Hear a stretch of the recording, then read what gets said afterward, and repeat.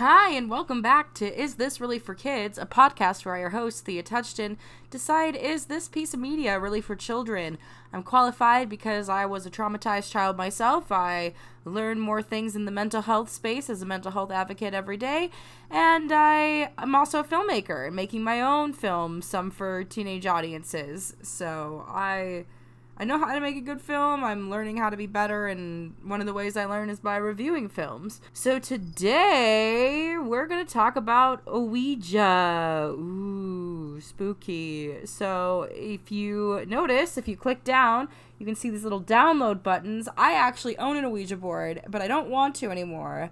But I'm keeping it for the sketch idea that is about why Apple service phone calls take so long. Like when you call to talk about what's wrong with your phone and get like an update. You ever done that? I have. It takes a really long time, and this is kind of a funny parody sketch of why.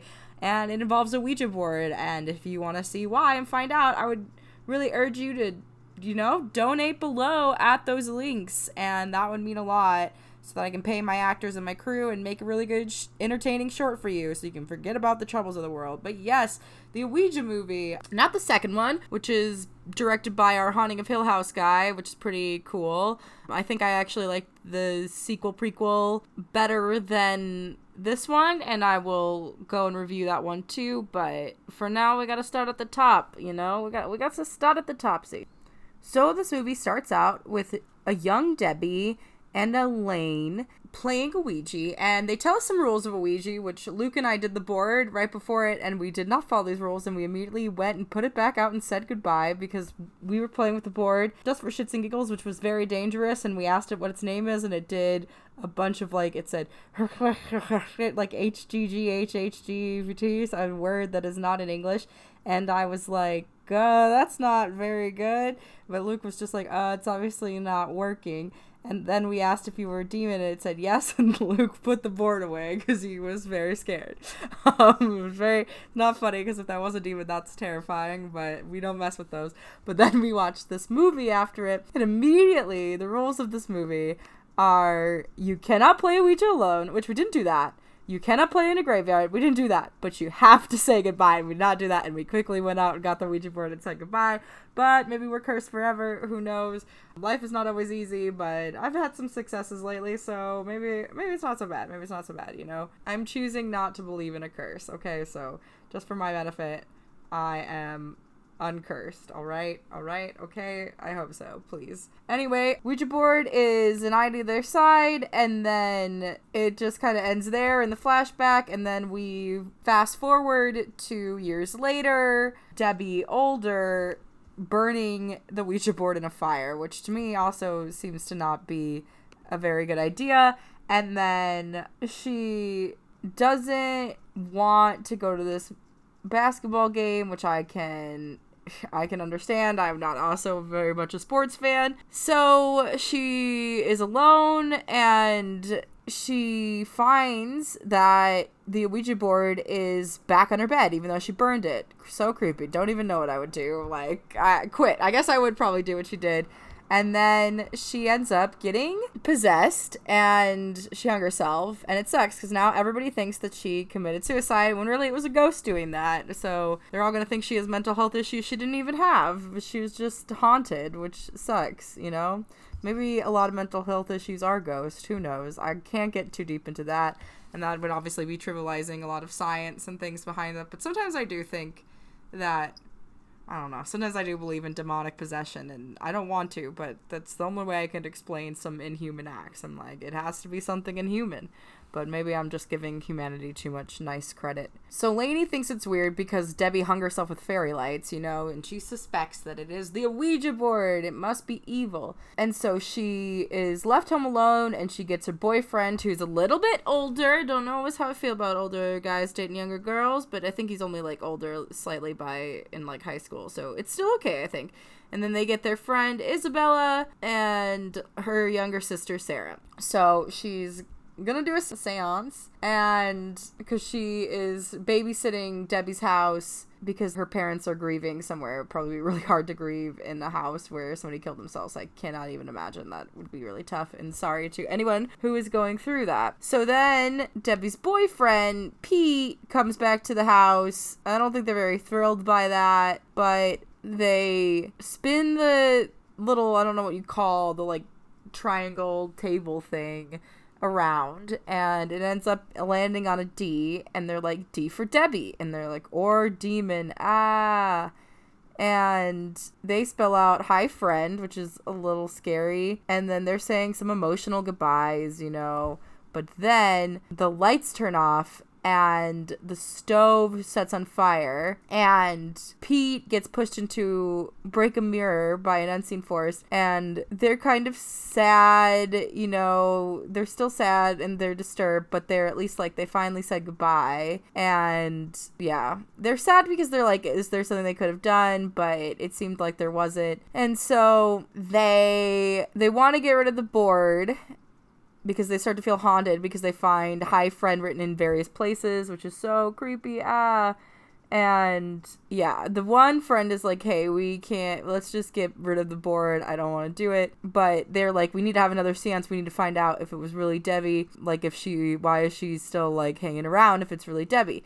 And then it finds out that they never even contacted Debbie, but instead a spirit called DZ, which Debbie had contacted, and that's scary. Not very nice. Very, very creepy. It's very hard to do this podcast alone. I'm regretting everything. Hopefully I do not get haunted, but if my last words were this a Ouija podcast, that would suck. But anyway, so then the board says run, and it says mother's coming, which not ideal, you know. It's not something you want to see in the Ouija board.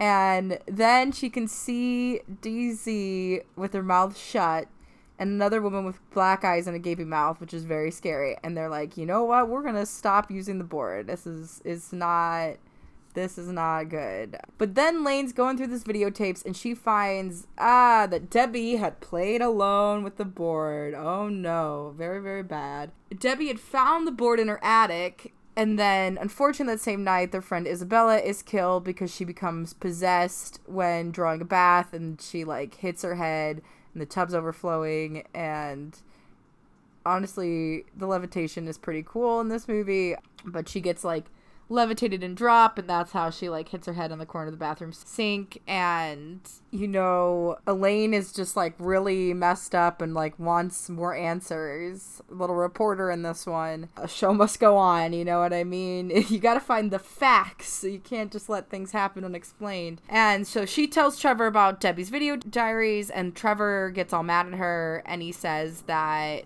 you know, the spirit is going to come for all of them, so who is next? So, because her own boyfriend sucks, she enlists her dead friend's boyfriend to help, and so they go search the attic, and they discover a lot of photographs that point to the house's previous owner, which was a woman and her 2 daughters. One of the daughters, whose name was Doris, disappeared in the house, and the police suspected that her mother was like one of the prime suspects, and the other daughter was sent to a mental institution after killing her mother weeks later. Also, it's very funny. I just want to point out about the hi friend. My friend Casey Weaver in high school would always go, hi friend, and now it's like an Ouija board, so I pictured this ghost being like, hi friend, like Casey, but not even at all.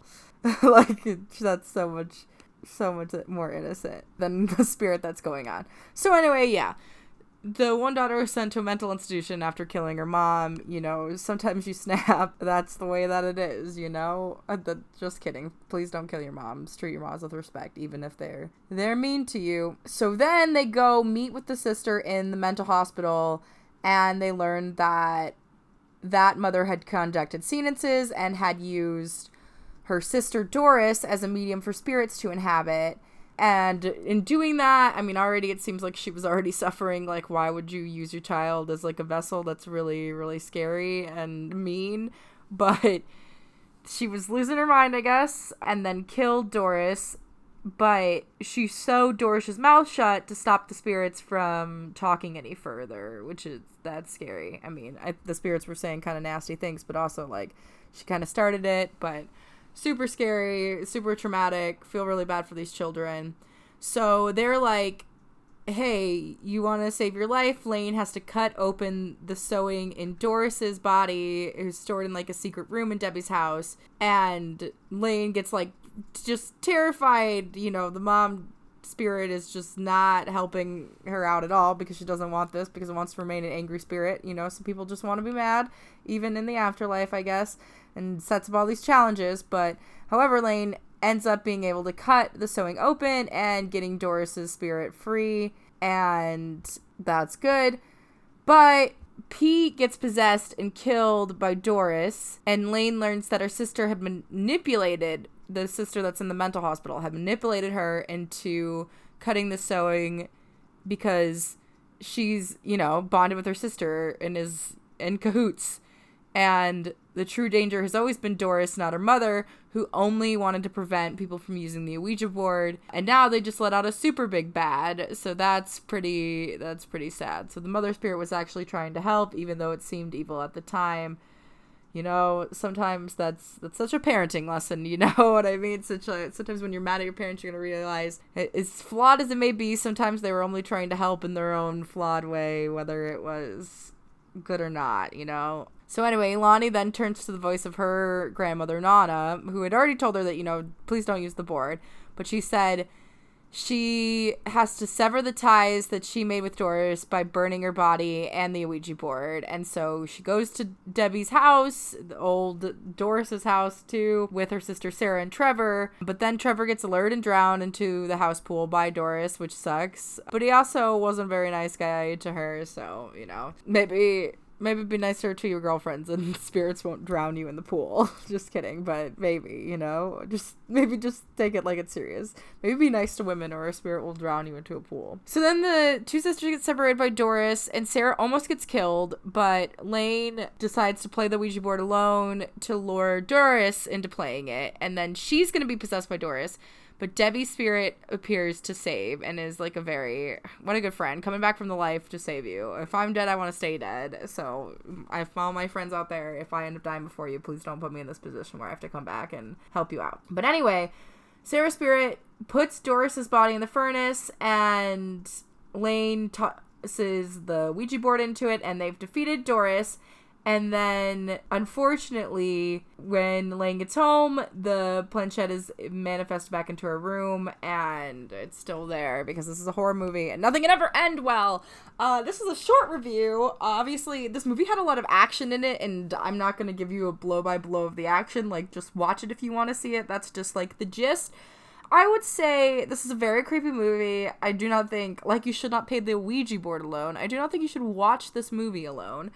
But I think if you had a teenager that's into horror films, probably 16 to 18 could watch this film and discover it. It's not too scary, but it is intense, and I know Ouija has a lot of things, and I'm sure this brought a resurgence of the Ouija board. But yeah, it wasn't a terrible movie. Obviously not one of my favorite horrors, but it was pretty good. It was how I feel most horror movies are, fine, nothing to write home about. I definitely think the prequel was above and beyond, because I think the acting was a little stale here. I think for the most part everybody's relatively new, and this was probably an indie. I think it's a Blumhouse. Oh no, yeah, it's Universal. It's attached, or Universal was attached, but then dropped out because they were concerned about budget. But then they rejoined again once they decided to do a lower budget.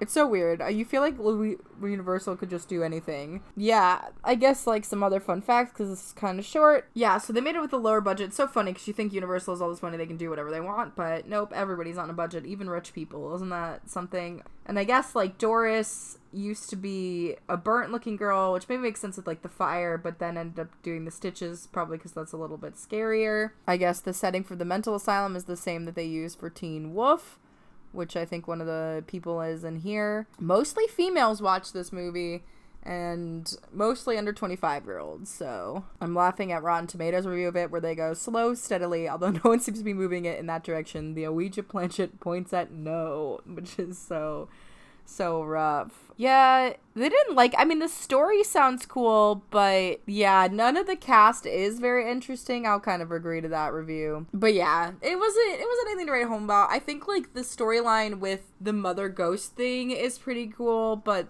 yeah, I remember the acting being kind of like meh on this, that's unfortunate, but hey, you know, now we know about Ouija and we know about the rules, and please follow them. Probably please don't do Ouija boards, but you know, you gotta live your life, and maybe that's your religion. I don't ever want to shame anybody for that. But yeah, let me know what you thought about this movie. Let me know if you would like to be a guest on some stuff. I didn't really bring anybody for these movies because I don't really know if anybody has seen the Ouija movies, and sometimes like horror movies, I feel like unless it came out this year or is something like particularly really well known, not a lot of people have seen it. Plus this was a super short review, and it wasn't also a very good horror movie, so I don't want to be like, hey, come talk about this terrible movie that you may or may not like. But it wasn't, I've definitely seen worse horror films, 100%. So that's it. And again, if you want me to get the Ouija board at my house, please donate to fund my one film so that we can get rid of it. Hopefully it doesn't come back on my bed, because that would be scary. You can find all of the donation links below, and if you can follow me on social media too, that will be nice, because I can use that money to also fund film and deal with all of that. So anyway, thank you so much for listening to Is This Really for Kids, and I hope you have a great day and are not haunted by spirits. Bye!